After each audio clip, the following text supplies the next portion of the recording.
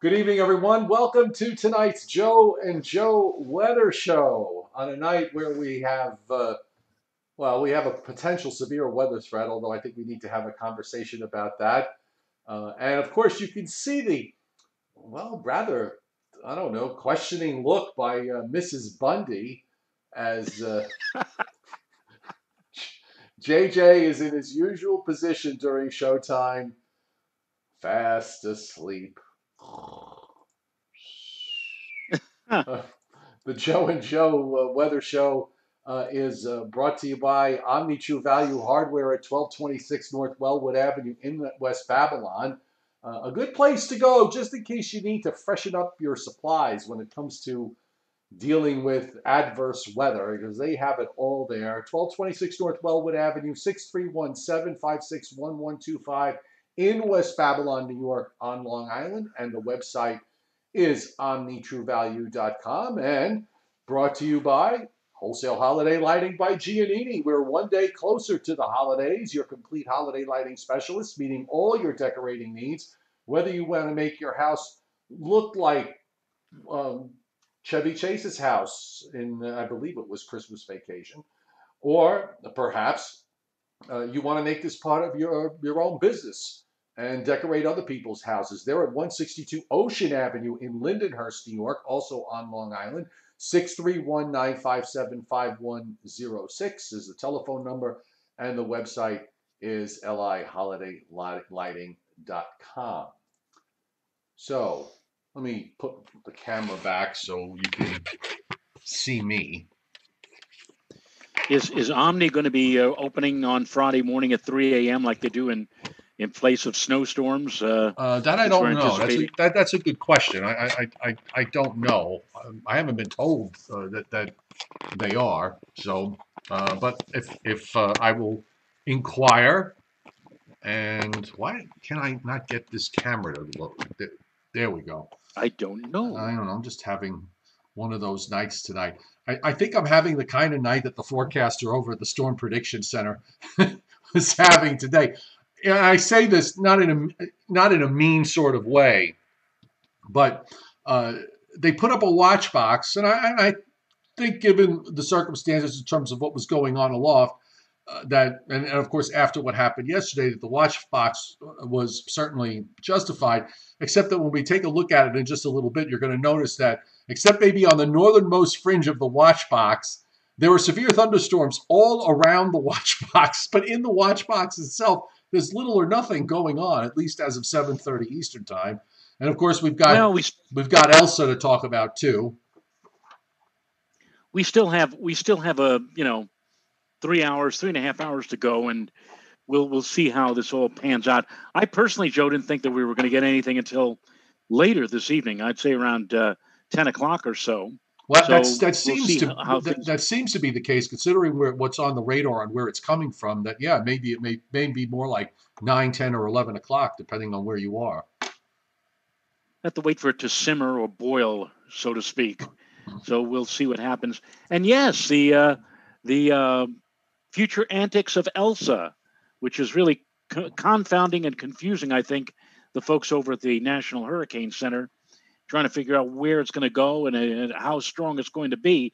Tonight on the CBS Evening News, Major Garrett, who is filling in for the lovely um, uh, uh, oh, good. Nora, now you see, now you see what happens here, folks. I always say if the you can't mind is the remember first her thing to name, go. if you can't remember her I name, can't even remember. there's a consultant out there. There's a Nora consultant out there that's a Nora Nora O'Donnell. O'Donnell. Yes. Yeah, Nora O'Donnell. So I remember, Major Garrett. How many of you have ever named your son Major? You know, And my daughter worked with Major uh, Garrett. but he led off the news tonight, the national CBS News, by saying, "The storm is going to move along the eastern seaboard and is expected to get stronger as it approaches New York." And you see that, and immediately if you live in the New York area, you immediately are thinking about Irene. You're probably thinking about Sandy. You're probably thinking about Donna or Bell or any of the other storms that did a number on us by hearing that and scaring, I guess, most of the population who was watching the news this evening, giving the impression that we were going to be in line for something along those lines of a severe meteorological hemorrhage, so to speak, on Thursday night, Friday morning. One of the frustrating parts of this, and it's always been for me, is my attempt to just basically stay on message and stay on point when it comes to this sort of stuff. And unfortunately, and of course, much not only does this have to do with the antics that are going on in other media with this sort of thing, but also let's remember the tendency for the average consumer of this news to forecast shop. So I'm just going to ask a simple question. You and I were sort of on the same page last night with regards to what's going to happen with Elsa. Do we remain on that page, or are we going to a different chapter? No, I think I said last night that the storm would bring a bit of rain to our area and even a bit of wind to our area, but nothing to compare with, let's say, last year with Itzaia.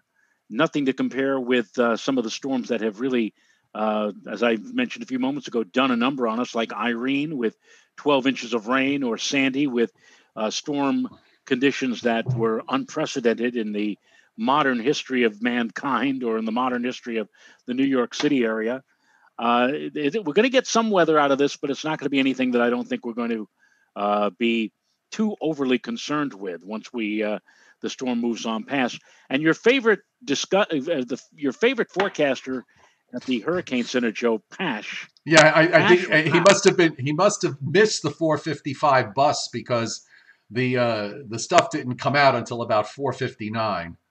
So well, he wrote another relatively short, by the standards of technical discussions, a short technical discussion. And he said it is dubious as to whether Elsa will be completely tropical in 48 hours due to the uncertainty as to when extratropical transition will occur. We will post tropical storm watches for Long Island and portions of southern New England at this time. In other words, the heck, let's cover our you-know-what by simply putting up watches, tropical storm watches, and see what happens. He does have a point with what he says in terms of, and I know it's their job to just sort of to get into the technicals of it all. But the problem is trying to translate those technicals to the folks at home who, maybe do not quite understand the whole process. And of course, when we're in the middle of a system that's, basically transitioning over from a tropical to a post-tropical system, it kind of changes what the outcome could be depending on your location. And we're in a situation here in terms of the vast, majority of the area that we talk about. There's going to be different things going on in different places. It's conceivable, for example, that central and eastern Long Island could be to the east of the center. And the rain will at that point have kind of curled back over to the west side of the low. The wind may be more of a factor going east, less of a factor going west in part of that transition. So I did tonight on my website post, I just broke it down to what to expect in New Jersey, what to expect on Long Island, what to expect in the Hudson Valley, what to expect in Southern Connecticut, because each one, there's a nuance to each one in terms of the different forecasts, the different elements that are going to be occurring, and in terms of the timing. But the bottom line is, I think, this is going to should be manageable. The European last night had a 989 low near Sandy Hook. And when I saw that, I thought, if that ever verified, then it would be a really big problem, because then we would probably see a short period of winds of 40 to 50 miles an hour with the low moving up. But that just seemed way overdone. None of the other models were anywhere close to that. And the European actually pulled back a bit in terms of the intensity. I guess the one nagging question for me in all of this is that and I'll bring up the satellite loop here with regards to that nagging question, is this upper trough. And when we look at the loop, you're gonna see three things going on here. You're going to, of course, see Well, that wasn't supposed to happen. Sorry about that. Hang on, folks. I just clicked the button a little too quickly. There we go. So here we now. Let me show the three factors. Of course, we're talking about Elsa, which is right there. Still has that cyclone signature to it now that it's moved inland. You've got the severe weather and thunderstorms that are going on mostly to the north. And back in here, this is the upper trough that's beginning to drop in and swing around. And I think that's the one nagging question I have in all of this. And the models all seem to indicate that that trough is not going to have a huge impact on this. It's not going to come down and energize it and cause it to strengthen. I know the earlier discussions were talking about the possibility that once it moved off the Virginia coast, maybe there'll be some what we call baroclinicity. A little bit of the best way to describe that is just the way non-tropical storms intensify. The upper trough will energize this and cause the pressures to fall. I'm not so sure that that's going to happen with this. So there's some big questions in my mind in terms of the actual strength of that upper trough, and I think that's a variable I just want to keep open in the back of my mind in case something really screwy happens at the last minute. Well, I looked at the path of the storm last night and this morning, the projected path, and I've come up with a listing. I've looked at 60 or 70 years worth of tropical data, and came up with six storms where the path somewhat resembled what we're seeing projected for Elsa. Well, you have screen sharing capabilities if you want. Well, I don't have these specifically available. Maybe I'll show one or two, but I have one that was relatively recent, and in fact, I even posted on my Facebook page a few days ago because it coincided with the Independence Day 4th of July weekend. Was Hurricane Arthur. Arthur was in 2014, and that brought again a bit of wind and rain to parts of our viewing area. There was a storm, tropical storm Beryl, July 19, 2006. Then there was Josephine. That was back in 1996 in October the 9th. There was one that was a historic near miss, 125 mile per hour winds, grazing the region around Cape Cod and Nantucket and Martha's Vineyard. Hurricane Gerda back in September of 1969. And then there was Cindy in 1959, Edna in 1954. And again, these storms may be noteworthy in one way, shape, or form, but they did not, I repeat, they did not, cause any, major problems in and around the New York City metropolitan area. Certainly, if you mention Sandy, everybody says, oh, yeah, well, of course, we remember Sandy, or Irene, or Gloria back in 1985. But all of these storms I just mentioned, they came, they went, they brought a bit of rain, a bit of gusty wind, and that was pretty much that. So I'm thinking that along those lines of, looking at the past, Joe, looking at storms like this, and seeing where Elsa's projected to go. That's what I'm saying right now. Is we're going to be in for some showery weather, a bit of a breeze, some windy weather. But I mean, if you're thinking about hundreds of thousands of people thrown in the dark, power outages, or beach erosion, or 5 inches of rain, or that kind of thing, I don't think that's going to be the story. First of all, I think it's moving too fast. I mean, it's 6 to 8 hours. It's 6 to 8 hours from start to. I mean, they've got it down near Cape May at 2 a.m. on Friday morning, and already by 2 p.m. on Friday afternoon. That's 12 hours later, they've got the storm already passing Cape Cod. That's really fast. So, as you just mentioned, it's going to, whatever it does, it's going to be lasting for, several hours or maybe a little more than that. And then pretty much, I wouldn't be surprised if Friday afternoon the sun was out. Yeah. And that's, in the aftermath of the storm. Well, so we'll see what happens. I put up WPC's forecast rainfall mapping and again, also let's bear in mind too that in terms of the size of this is not a big system. It's fairly small, compact. So you see this narrow band and the darker green of that's the 2 to 4 inch rain band. It's kind of uneven as it runs from southeastern Georgia, where it's raining now, and I actually had some renegade stuff that's running to the on the northern periphery of the circulation. Just went through here with some heavy rains, and I have a temperature, Joe, that dropped to 69 and didn't even get out of the 70s today. But you can see that rain, the 2 to 4 inch band, kind of uneven, running through southeastern Virginia, the Delmarva Peninsula, through New Jersey. The dark green is 2 to 4. I probably think it'll be closer to the 2 than the 4. And then, of course, you Right. see the 2 to 4 inch rains up in New England. So that's their Yeah, particular. you took the words right out of my mouth. By the way, saying that, as you can see in the dark green, that's the 2 to 4 zone, but changing your language a little bit in a different tone, I would put the emphasis more on the 2 as opposed to the 4. Right. I really don't see 4 or 5 inches coming out of this, again, And because of the speed of the system. yeah, and they also have in that whole zone, by the way, a slight risk of flash flood issues. I suppose if somebody gets 2 inches of rain in 6 hours, there is going to be some potential for some localized flooding. So, but this is not. This is not. Was something that I would regard as extraordinary.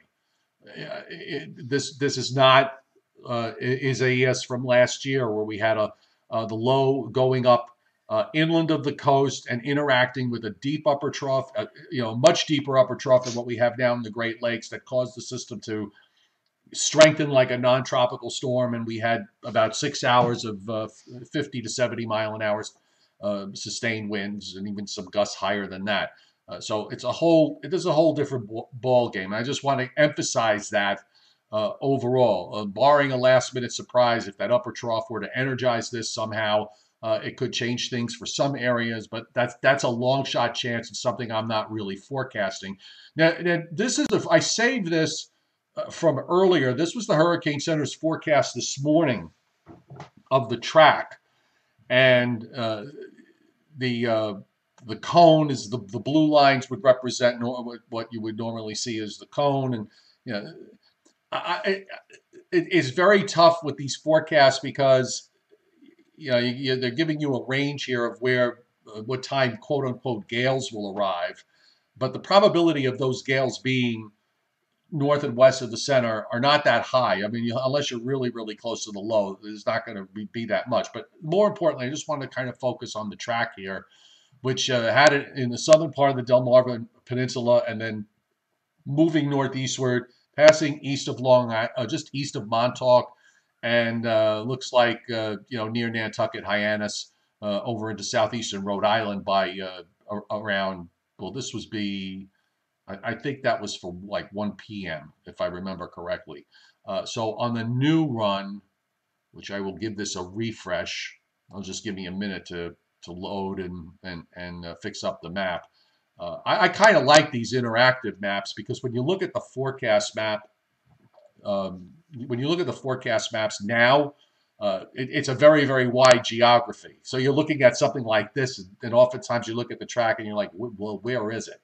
Okay, so here's a tighter view, and we'll put the track on there on the new forecast, and it's kind of nudged a little bit to the northwest. They've been kind of tucking it in a little bit further to the northwest.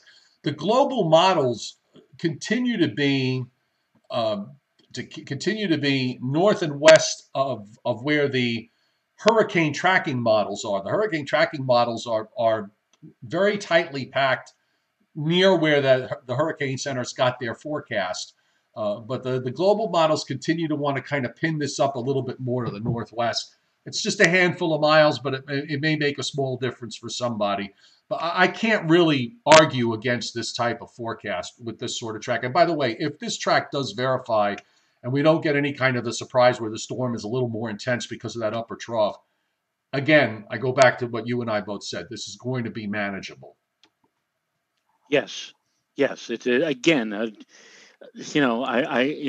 feel that Major Garrett is an excellent news anchor. He knows his stuff, especially in politics. But I guess what he was told by an executive producer Read at the the top of the news script. was, Read the Make sure script. the script. Make sure you read it in such a manner so that you keep or hold your viewers. And so all you have to do is just simply say, "We're watching Hurricane Elsa. It may strengthen on its way to New York." That's all you have to do to hold your audience and to get people to, stay and tune in. And that's certainly enough, I think, to get them to do that. Although really, it's the type of a headline that is a little bit over the top, at least for Right. me. Maximum sustained winds are still 45 miles an hour on the 8 o'clock advisory. Part of the circulation is over the water. It's off this over the southeast coast, southwest Atlantic. So weakening is going to be slow, and this still could wind up being may weaken to a depression, but there still might be some gust of gale force along the coast, which is one of the reasons why they have the tropical storm watches up for North Carolina. And then emerging as a tropical storm again. Is there going to be some of that what we call baroclinic deepening that goes on? So that's the logic behind the Hurricane Center forecast. So from 2 a.m. it's in southern Delaware. At 2 p.m. it's at Cape Cod. So that means that if you split the difference, it passes near or just east of New York City around 8 a.m. And as you pointed out, once it goes by, weather conditions are going to improve rather quickly. Yes, and as I said, it would not be at all surprising if tomorrow afternoon the sun put in an appearance. Friday afternoon the sun put in an appearance. Friday afternoon, and but actually, you know what? The atmosphere may still have enough moisture, and there may be just enough instability. So, if the sun does come out Friday afternoon, we might see it boil up a couple of showers, or maybe even a couple of late day storms. Yeah, so I put them we in. may start the day. We may start off the day with showery rains, which will go then to a bit of sunshine for the midday and early afternoon, and then we finish out the day with a couple of boom booms or a couple of hard showers here and there. There'll be that kind of a day on Friday. Yeah. Johnny Cuesta is asking about the clouds that are in the western Gulf of Mexico, if that's tropical. Actually, if you look closely, you'll see there's a rotation here. That's an upper low. That is the upper low, the bottom of the trough that was in the eastern part of the United States, separated and dropped into the western Gulf and opened the alleyway for Elsa to move northward up the west side of the west coast of Florida. So that upper low is on land. Sometimes you get these upper lows when they are out over the open waters of the Gulf, over a series of several days or more, that they could slowly warm and become a tropical system. But as long as that upper low remains well inland, the center of the upper low well inland, it's not likely to do that. And Bill Rogers was asking, how come some troughs kick things along and how come others don't? Well, in this particular instance, if you look, you see the trough over the Great Lakes. Take a look back in the northwestern part of the United States. There's another one right behind it. So it's one is kicking the other. So sometimes you have a flow like this that we refer to as being progressive. Everything progresses. It's not a political term here. It's describing the motion moving from west to east. So in this progressive pattern, that trough can't really dive down or hang around because there's one right behind it. So what you're left with then is the timing of that trough with the position of the tropical system. If they time out together, you wind up with something like this where it moves up the eastern seaboard. Suppose that trough were further west, we would have a different outcome. Maybe Elsa would be further going more inland and north and west before turning north. If the trough were already further along and further east, Elsa would probably make a sharp right turn in North Carolina and then head east-northeast out to sea. So when you have a progressive pattern where systems are moving west to east like this, it's got to time out perfectly. The one thing I will say, by the way, is that, and I've said this on and off for the last couple of weeks, the persistence of these troughs in the eastern United States, if this continues, then get ready for multiple chances for tropical systems to move up the East Coast if we keep getting these troughs dropping into the eastern part of the United States. I don't think that's a controversial statement. I think that actually is, pretty much stating the obvious. No, that's absolutely true. And the one thing that I noticed about Elsa that a lot of the stronger systems of historic nature that affected the New York area, the one thing that Elsa lacks is any real energy, any real punch. There is nothing on the FGen map of any significant punch of Omega, which it's quite the difference between this storm and Itza-Ia last year. Last year, I mentioned this last night, between about noon and 3 o'clock in the afternoon during the day that Itza-Ia came through the tri-state area, there was a thick clustering. I mean, you almost couldn't tell one contour line from another apart that just rammed right through here during a 3-hour interval. And that energy, that made all the difference. That was the result of why we had the tremendous wind gusts and why we had the tremendous rains. I mean, that's what made Itza-Ia a memorable storm. I don't see any of that with Elsa. That's why with Elsa, all I'm thinking of is that it's going to be a bit of rain, some gusty breezes, and that's about it. And it does not look like any fierce storm. And as I've said so many times before, Joe, sometimes if these systems didn't have if Elsa didn't have a name, then all we'd be talking about is potential. It'd be almost like a little frontal wave. Yeah, exactly. Once they get a name, that changes the whole, at least in the news media's mind. Oh, it's got what is it? It's Elsa. It's Congolia. It's Bud. Then I know. And then it goes into a whole different category of fierce. By the way, I put up the 700 millibar FGen map for you, so you could.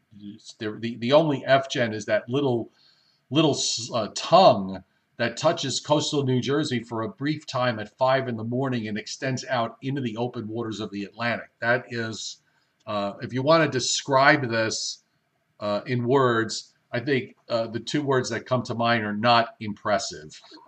Okay. Right. And then that just kind of skedaddles along. It moves east and then north. Actually gets as a little bit of FGen of a more serious nature when it gets over Cape Cod for a brief time, and then that moves out. But yeah, the upper. In fact, I'm kind of looking at this and just sort of seeing at the loop. You see the energy in the Great Lakes dropping down with that upper trough, and it never seems to get together. That trough almost stays separate, completely separate from. It lifts it up, but it doesn't. It doesn't get close enough where you get where it can energize it, and I think that's what the models are telling us here. Yeah, and I think that the overview of things over the next, you're talking about the way the troughs are going to align for the next few weeks, Joe. The way I'm seeing it, we've got a long stretch now of above normal temperatures. I mean, we're talking about warm to occasionally hot. Hopefully nothing like what we had last week when we saw those temperatures climb into the upper 90s and yes, Newark, if you want to believe it, low hundreds. I'm not talking about that kind of situation, but what I am thinking is that we're going to be seeing a long stretch of above normal temperatures, which may pretty well last right on through into maybe the final days of July. So July looks like it's going to turn out to be a rather warm month. Take a look at this NAM. This is for 11 o'clock tonight. Look how small the area of rain is with this low. I mean, it really, what is that? Maybe 120 miles wide at most. That is what's left of the core of Elsa. You start to see the rain area fan out a bit during the day on Thursday, which makes sense because now you have the cold front to the west and the upper trough to the west starting to enhance some of the rainfall. But if you didn't know any better, if you didn't know that there was a tropical storm, that we were talking about a tropical storm, and you looked at this map for tomorrow evening, you barely can find it. There's a little closed low there in eastern North Carolina, and then as it moves off the coast Thursday night, this is at 2 a.m. Thursday, there's the low center, 1,007 millibars. Okay, and that's about all I can say about that. Sitting just right along the Delaware coast, passes east of Atlantic City, south of Long Island, at least from the world that the NAM lives in. It actually keeps the bulk of the rain in a very tight spiral just offshore, clipping Long Island. Cape Cod, southeastern New England, gets into about a 6-hour period of heavy rain and gusty winds because the low's tightening up a little bit when it gets up there. And then, of course, it's already at that point now we're talking about something extra tropical. If we want to take a look just at the GFS, uh, actually not that different than the European. The only thing the GFS does do is that it shows a much more impressive area of rain with this, starting from tonight. Uh, Again, kind of on the smallish side, but it does start to fan out that rain through North Carolina into Virginia, eastern, and now you've got frontal showers and some thunderstorms going on in Pennsylvania and upstate New York, and then rain comes in tomorrow night. You get some heavier rain during the overnight. By Friday morning, 8 a.m., the low is just southeast of Kennedy Airport in the ocean, but it's not tight. Not a whole lot of isobars with this, and then it just sort of moves away to the northeast. If this were a 90, if this were under 1,000 millibars, if it was a 999 or a 998 or 997 low, you get the point. I'd be more concerned with respect to the wind, but if you're talking of something that's about 1,008 millibars, it's hard to imagine that you're going to get a whole lot of wind out of this. And the other thing, and I'm again, I have to be sensitive here because we are talking about a very, very sad situation, the collapse of that apartment complex down in South Florida. But for days, they kept talking about Elsa's approach and how Elsa would seriously impede the progress of digging through the debris. And they're watching and keeping an eye on Elsa. They keep an eye on Elsa. Well, Elsa passed. Elsa's now beyond that area, and yet we have nothing. There have been no media coverage in the aftermath saying what exactly did Elsa do? Did it really cause any major problems in trying to clear away that debris or trying to rescue possible survivors underneath all of that rubble? They played it up big time. Elsa's coming. Elsa's coming. Elsa. Elsa came by. Marsha. And it almost seems now like, all right, well, it didn't do what we thought it might do down there. So let's now move forward and see what it'll do to the Carolinas and eventually to the New York area, whatever. It just blows my mind, Joe, that they being the mainstream media just loves to play up and accentuate the potential of disaster as opposed to what a storm might actually do. I have heard nothing about, well, this storm looks somewhat similar to this storm, and that storm didn't give, really all that much in terms of a problem. But it just, every storm is a potential disaster, it seems to me. So we'll see what happens. But I really, I'm with you in this. I'm in your camp. I think, Elsa's going to come. It's going to pass on through, and then it's going to go, and we're going to resume our lives. That's correct. The to illustrate again, the upper trough right here in the Great Lakes. Here's the representation of Elsa. Now, if we were to see something like this with the upper trough going negative and picking Elsa up, then we would be talking about something far more serious. But watch what happens here. The troughs never really phase. The southern extent of it, there's the representation of Elsa. The northern trough is just kind of mush. There's the short waves that I outlined there are weak, relatively speaking, and they kind of hang around. They not only are weak, but they actually just sort of sit there up in the Great Lakes. And here we are Friday morning. There's Elsa. Here's the upper trough to the west. Its function is to drag it up the East Coast, which it's doing, but it's not going to be able to do much else given the fact that it's just not that strong. And then, of course, that upper trough swings eastward so that we get some maybe showers or thunderstorms late Friday or to Friday night, as Joe indicated earlier. And then we go into what looks like a warm and humid weekend. Here's another trough, Joe, with an upper low cutting off over the Great Lakes on Sunday and a big upper high building off the East Coast. for Sunday and early next week. We're going to be in a Atlantic Ridge position here. It's a 597 plus high sitting off the Mid-Atlantic coast come Monday and Tuesday. That certainly means that we should be very warm. Certainly be very warm and very humid. And maybe as that Great Lakes trough finally lifts out to the northeast, at some point maybe it'll trigger off a couple of thunderstorms. So we'll be going into back into summer mode when we get into next week. Yes, yes, and as I just noted, it looks to me, at least I'm looking at the GFS long range, but if you take that at face value, if you're hoping for another one of those beautiful, dry, clear air masses coming down from Canada, a midsummer night's dream, so to speak, it doesn't look like it's going to be coming anytime soon. Yeah, all of next week, next week looks very warm and humid. I mean, Yes. just very warm to borderline hot and humid. So if you have next week off, you'll be in pretty good shape. All right, let's go to the radars and take a look at the what's going on with respect to the severe weather threat where the severe thunderstorm watch continues, and there's a big gaping hole when you look at the radar. Here's the watch box.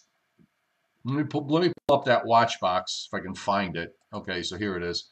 So this is the watch box with the counties. Okay, so there's your watch box. Now, the northern part of the watch box did get some severe weather during the late afternoon and evening, but on the whole, when you look at the watch box and then we go to the radar, inside the bulk of the watch box, there's very little activity going on. We do have some severe weather tonight in eastern Massachusetts. Looks like a severe thunderstorm and special marine warning in and around the Boston area. There's also a special marine warning that was just issued for the coastal waters east of Montauk and Greenport, and also off the coast of southwestern Rhode Island, and a severe thunderstorm warning in southeastern Connecticut. There's some cells moving just south of I-90 in upstate New York. And then we've got some strong cells that produce some severe thunderstorm warnings in central Pennsylvania. Those are moving eastward. That might be your 10 or 11 o'clock chances for some showers and storms, that area there as it moves on up to the east-northeast. Yes. In fact, if since we do have sharing capabilities, why don't I check out, see if I can get the RPM up. Although, no, we don't have the 0Z. The best I can give you is the 18Z RPM, or maybe the 21Z. You have the 18Z European. That's true, but I'd like to, animate it so we can see what the RPM is showing in terms of, well, I haven't even brought that up yet. So let me do that. Continue talking for a few moments while I get the graphic that I want to show up here on the screen. Okay. You're on a single shot here. Let me get you back to a double. There we go. We'll get us back to a double. Single, double, triple, home run. And let me get us back up.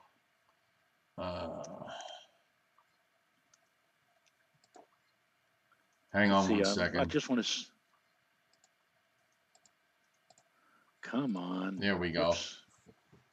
I'm going to watch you suffer.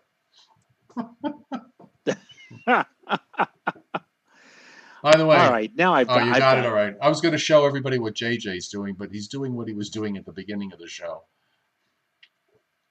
Snoozing. Yes.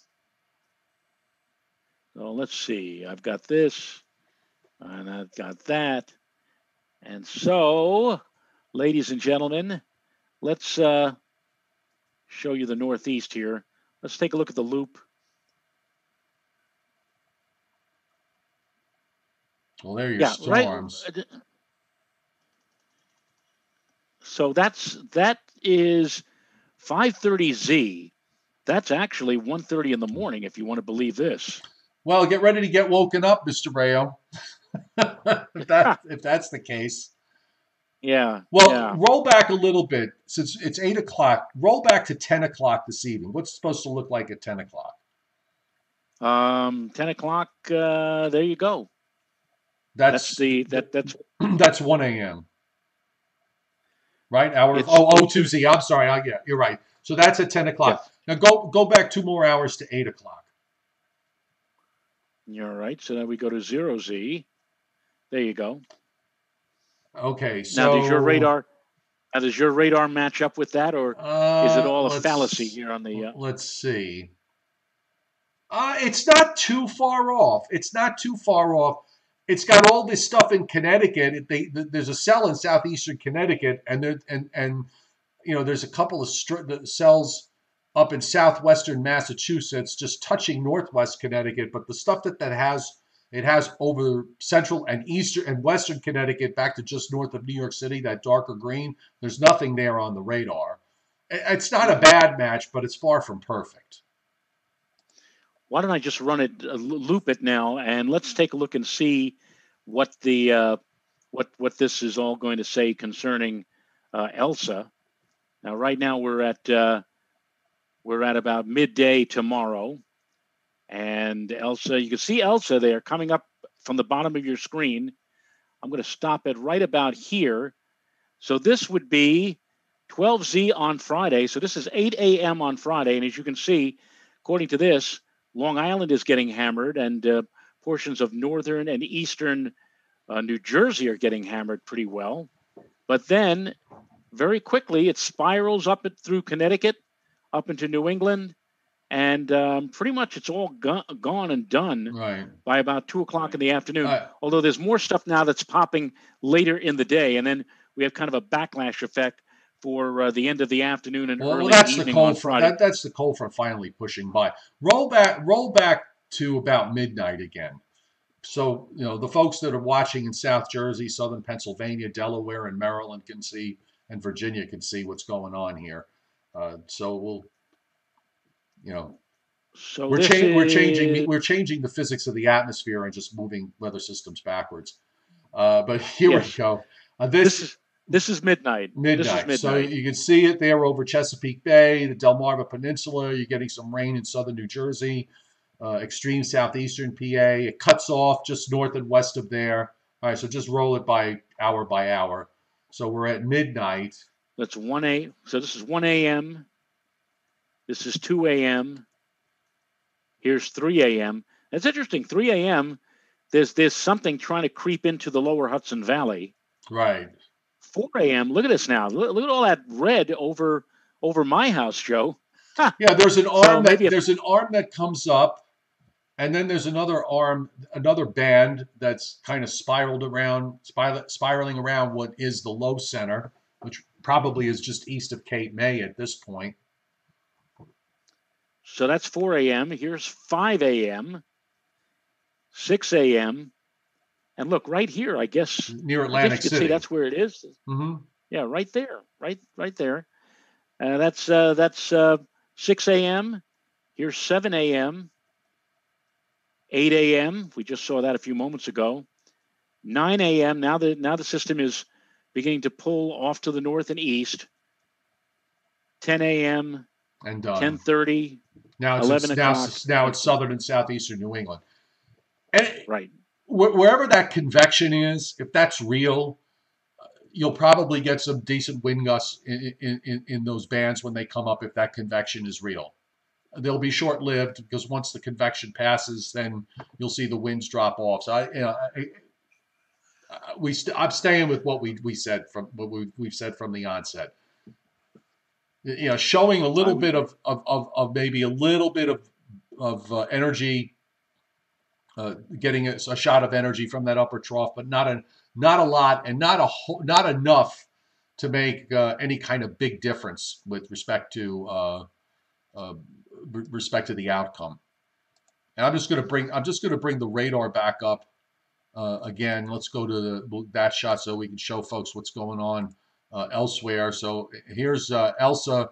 Now, of course, inland and southern Georgia, you can see the rains there in southeastern Georgia. I'm in northeast Georgia, so you see that the band that's near the border of Tennessee, that went through me between 6 p.m. and just about the showtime start, and that's moving northwestward. There have been showers and downpours back through Alabama, and then swinging eastward. Also, part of that upper low And Johnny Quest, you could see the rotation here, that upper low in South Texas, bringing in heavy showers and storms into the coastal bend. Uh, but again, the upper low is inland, and we've got also some showers and storms in the Great Lakes, in and around the Great Lakes, and you see the activity that's up in northwestern PA and back over Lake Erie. And we've got some showers and storms going on across the state of Montana and Wyoming. So a little bit of activity up there in the northern Rockies. WPC's rainfall for the next 7 days, and I think we can safely say that what we're seeing in the east, given the big upper high that's going to start building over the weekend, is front end loaded here, and they've got that 2 to 3 inch rain band from southern New Jersey and back over to northern Delaware up into New England. I think that's reasonable. Also, some heavy rains in parts of central Illinois, western Indiana, and northwest Missouri. You can see that patch of 3 to 6 inch or more rainfalls in coastal Texas on the coastal bend, and the west coast of the United States is bone dry. So we got one more day to take a look at this. With respect to at this time tomorrow, we should have it all pretty much, wrapped up in whatever variables are left hanging right at the moment. We should be able to resolve those issues, and say with a good amount of confidence, and hopefully we won't have to adjust our forecast from what we're saying right now. Now, you told me off air a few days ago that if we ever got into this type of a situation, that there might be the possibility of us getting a special guest on. Do you think that is I actually asked said special guest to maybe come on tonight, but he wasn't ready. So okay. I told him whenever he wants, just let me know.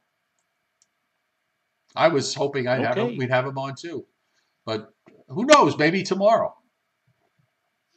Might be. Maybe he'll be as outraged as you and I are with the way that the media is playing this up to be the next Sandy or the next Irene. Yeah, exactly. All right, so let's do a little bit of Le Jeopardy de Brillar. Hang on one second while I find there he goes. I got it. Just took me a while. I had a lot of messages today. So, Mr. Rayo, this is another one of those top 10 TV show debuts. For 8 out of 10 within 3 years of TV show debuts, and you get to pick one of the doors that Mrs. Bundy is standing in front of tonight. Not Mrs. Bundy, Mrs. please. Bundy, yes. Okay, so let's start with Get Smart. Dun, dun, dun. Get Smart actually, I think, started in black and white. Yeah, which means I believe that, so. And if that be the case, then it must have been around 1964. I'll say 64 for the debut of Get Smart. Did Don Adams win multiple Emmys for Get Smart? Do you remember? For some reason, I have it in my mind that he did.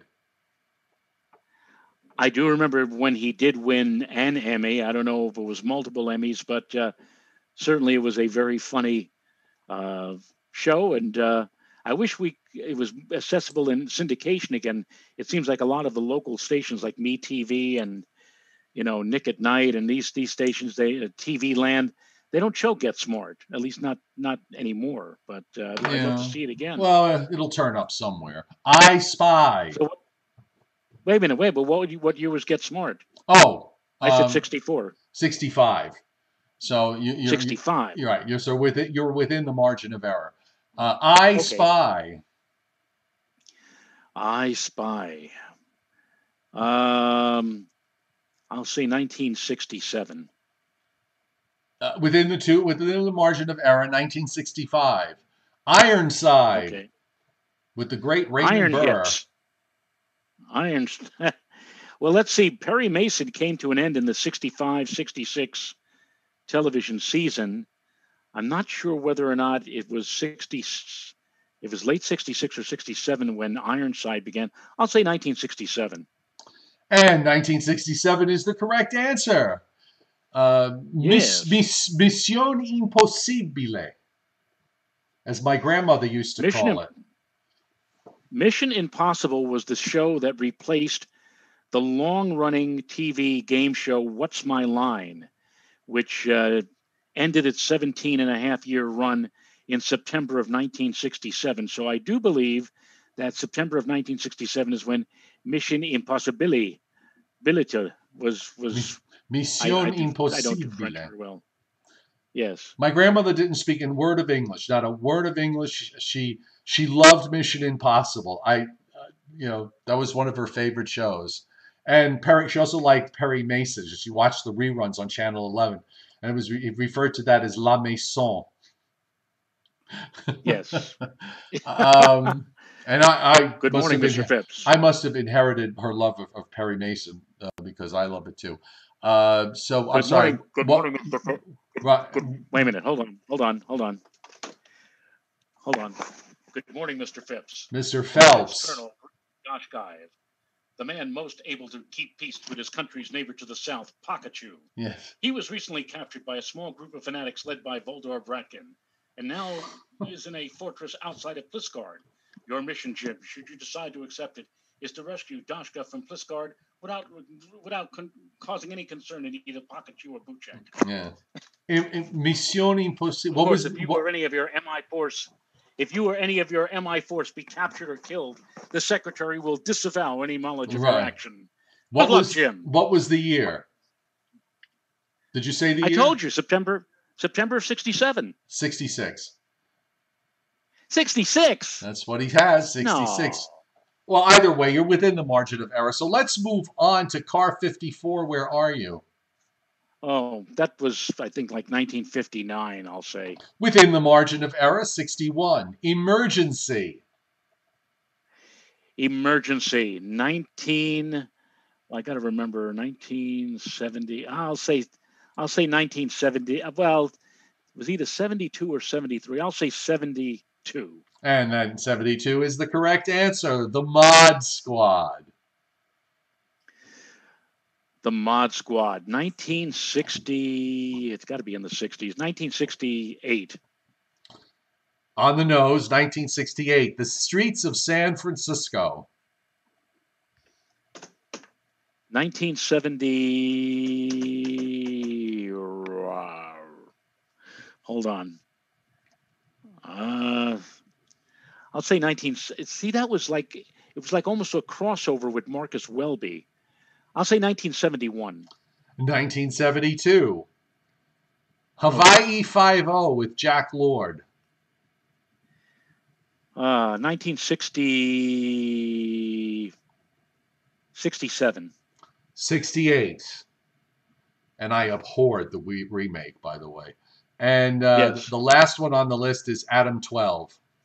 One Adam 12. One Adam 12. We have a disabled vehicle on the Kosciuszko Bridge.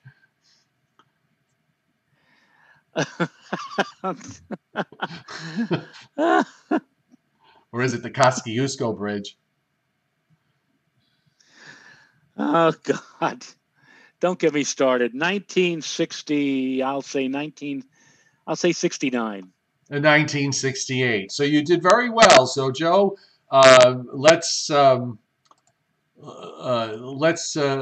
let you pick a door, and it's, of course, a door that Mrs. Bundy is standing in front of us. Is it door number 1, door number 2, or door number 3? She's looking at you right now, Joe, waiting for your answer. There she is, Mrs. Bundy. Get away, Mrs. Bundy. Get away, Mrs. Bundy. Get away. Okay, Mrs. will make Mrs. Bundy go away. What happened to Carol Merrill? Or she's off tonight? Okay, Carol, there she is. There's our Carol. She'll come up on the screen in a moment because we're on the delay, but she is there. There's Carol. Thank you. But she's got she's got that silver tea set from the Michael C. Fina Company, though. Fina Company. How about I'll go with what Craig Carlberg says, and I'm going to go with door number 2 tonight. Door number 2, which if you had picked door number 3, you would have gotten a video of every curtain Carol Merrill opened on the entire run of Let's Make a Deal. Good Lord. We're talking about like 8,000 openings, probably. Yes. Now you took door number 2. Let's tell you what's behind door number 1, which is an 8x10 glossy swimsuit picture of Carol Merrill circa 1972. Really? You have that picture? Oh, I don't have Andy? it. I don't have it. All right. I don't know if there is one. Right. I just don't have it. All right. But you picked door number 2, so that means you get a current 8x10 glossy swimsuit picture of Carol Merrill, who's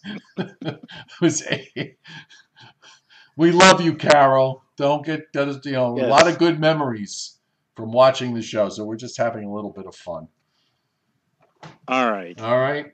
And the reason why I started laughing at the Kosciuszko Bridge, I told you this story. I was listening on a 2-meter repeater.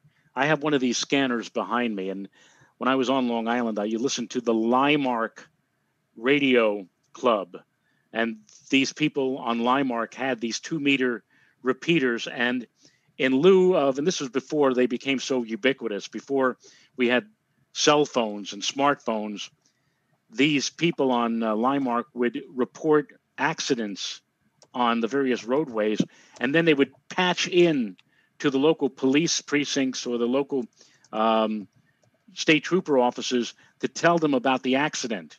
And one night, there was this major accident on the Kosciuszko Bridge, and so you hear one of the members going, dee, dee, dee, dee, dee, dee, and you hear the woman on the other end say, yeah, New York City Police Department.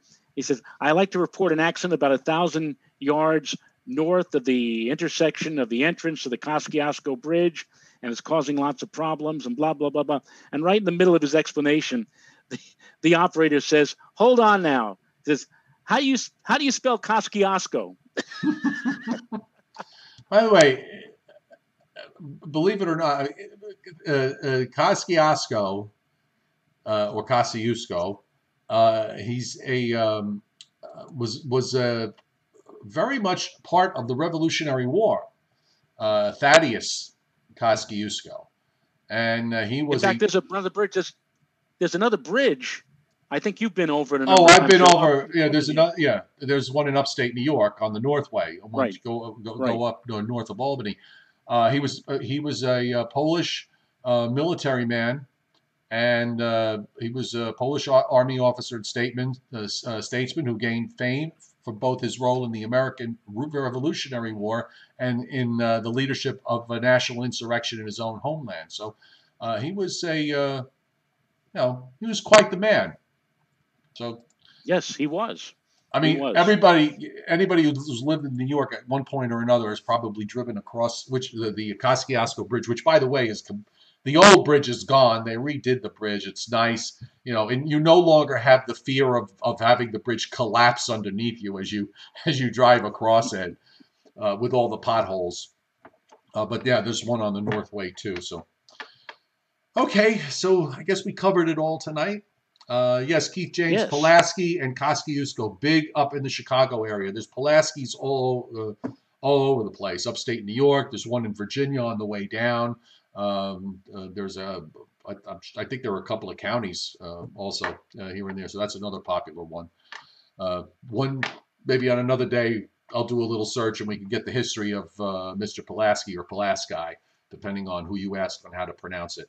Okay. So Joseph Sindrich just walked in and asked on the chat board for wind information for northern Westchester as the storm passes. That's a question for you, Mr. Rayo. I think, honestly, we'll be looking at winds of something like maybe 5 to 15 sustained with some occasional gusts at 20 or 25.